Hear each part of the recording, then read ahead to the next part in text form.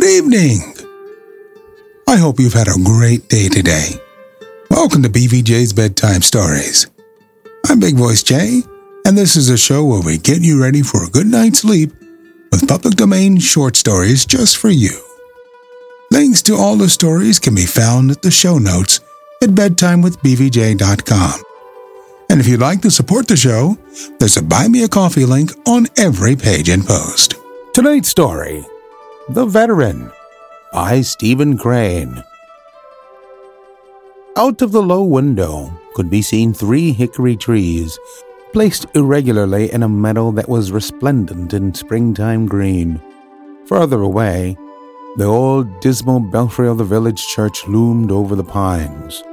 A horse, meditating in the shade of one of the hickories, lazily swished his tail. The warm sunshine made an oblong of vivid yellow on the floor of the grocery. "You see the whites of their eyes?" said the man, who was seated on a soapbox. "Nothing of the kind," replied old Henry warmly. "Just a lot of flitting figures, and I let go at where they appeared to be the thickest. Bang!" "Mr. Fleming," said the grocer. His deferential voice expressed somehow the old man's exact social weight. "Mr. Fleming, you never was frightened much in them battles, was you?" The veteran looked down and grinned. Observing his manner, the entire group tittered. "Well, I guess I was," he answered finally. "Pretty well scared sometimes. Why, in my first battle, I thought the sky was falling down. I thought the world was coming to an end. You bet I was scared." Everyone laughed. Perhaps it seemed strange and rather wonderful to them that a man should admit that thing. And in the tone of the laughter there was probably more admiration than if old Fleming had declared that he had always been a lion. Moreover, they knew that he had ranked as an orderly sergeant, and so their opinion of his heroism was fixed. None, to be sure, knew how an orderly sergeant ranked, but then it was understood to be somewhere just shy of a major general's stars. So when old Henry admitted that he had been frightened, there was a laugh. "The trouble was," said the old man, "I thought they were all shooting at me. Yes, sir, I thought every man in the other army was aiming at me in particular, and only me. And it seemed so darned unreasonable, you know. I wanted to explain to him what an almighty good fellow I was, because I thought that they might quit all trying to hit me. But I couldn't explain, and they kept on being unreasonable. Blim, blam, blang. So I run." 2 little triangles of wrinkles appeared at the corners of his eyes. Evidently, he appreciated some comedy in this recital. Down near his feet, however, little Jim, his grandson, was visibly horror-stricken. His hands were clasped nervously, and his eyes were wide with astonishment at this terrible scandal, this most magnificent grandfather telling such a thing. That was at Chancellorsville. Of course, afterward I got kind of used to it. A man does. Lots of men, though, seem to feel all right from the start. I did as soon as I got onto it, as they say now. But at first I was pretty well flustered. Now, there was young Jim Conklin, old Cy Conklin's son. It used to keep the tannery. None of you recollect him. Well, he went into it from the start just as if he was born to it. But with me, it was different. I had to get used to it. When little Jim walked with his grandfather, he was in the habit of skipping along on the stone pavement in front of the 3 stores and the hotel of the town, and betting that he could avoid the cracks. But upon this day he walked soberly, with his hand gripping 2 of his grandfather's fingers. Sometimes he kicked abstractedly at dandelions that curved over the walk. Anyone could see that he was much troubled. "There's Sickles' colt over in the matter, Jimmy," said the old man. "Don't you wish you owned one like him?" Said the boy, with a strange lack of interest. He continued his reflections. Then finally he ventured, "Grandpa, now, was that true what you was telling those men?" "What?" asked the grandfather. "What was I telling them?" "Oh, about your running." "Why, yes, that was true enough, Jimmy. It was my first fight, and there was an awful lot of noise, you know." Jimmy seemed dazed that this idol of its own will should so totter. His stout boyish idolism was injured. Presently the grandfather said, "Sickles's colt is going for a drink. Don't you wish you owned Sickles's coat, Jimmy?" The boy merely answered, "He ain't as nice as ourn." He lapsed then into another moody silence. One of the hired men, a Swede, desired to drive to the county seat for purposes of his own. The old man loaned a horse and an unwashed buggy. It appeared later that one of the purposes of the Swedes was to get drunk. After quelling some boisterous frolic of the farm hands and boys in the garret, the old man had that night gone peacefully to sleep, when he was aroused by clamoring at the kitchen door. He grabbed his trousers, and they waved out behind as he dashed forward. He could hear the voice of the Swede screaming and blubbering. He pushed the wooden button, and as the door flew open, the Swede, a maniac, stumbled inward, chattering, weeping, still screaming, "The barn! Fire! Fire! Fire! The barn fire! Fire! Fire!" There was a swift and indescribable change in the old man. His face ceased instantly to be a face.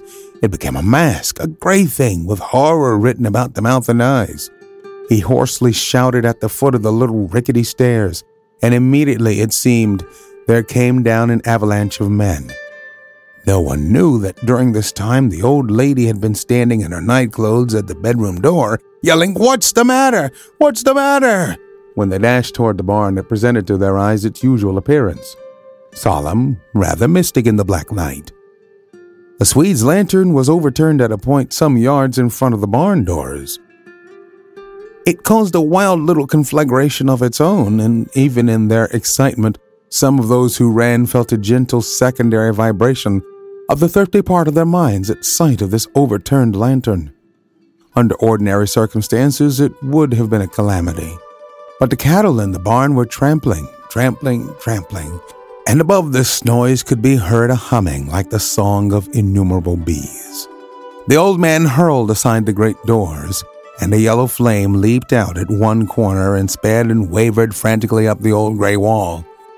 It was glad, terrible, this single flame, like the wild banner of deadly and triumphant foes. The motley crowd from the garret had come with all the pails of the farm. They flung themselves upon the well. It was a leisurely old machine, long dwelling in indolence. It was in the habit of giving out water with a sort of reluctance. The men stormed at it, cursed at it, but it continued to allow the buckets to be filled only after the wheezy windlass had howled many protests at the mad-handed men. With his open knife in his hand, old Fleming himself had gone headlong into the barn, where the stifling smoke swirled with the air currents, and where could be heard in its fullness the terrible chorus of the flames, laden with the tones of hate and death, hymn of wonderful ferocity. He flung a blanket over an old mare's head, cut the halter close to the manger, led the mare to the door, and fairly kicked her out to safety. He returned with the same blanket and rescued one of the workhorses. He took 5 horses out and then came out himself with his clothes bravely on fire.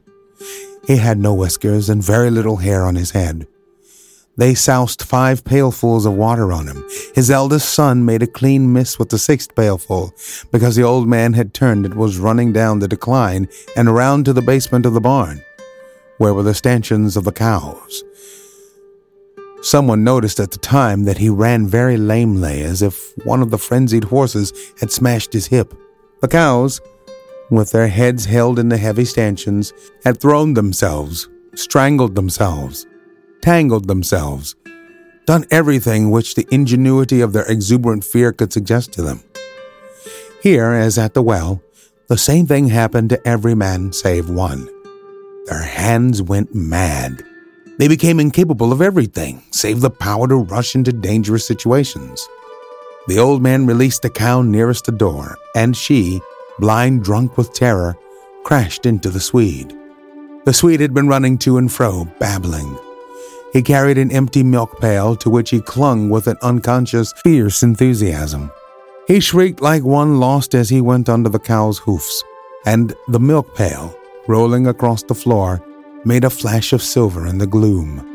Old Fleming took a fork, beat off the cow, and dragged the paralyzed Swede to the open air. When they had rescued all the cows save one, which had so fastened herself that she could not be moved an inch, they returned to the front of the barn and stood sadly, breathing like men who had reached the final point of human effort. Many people had come running.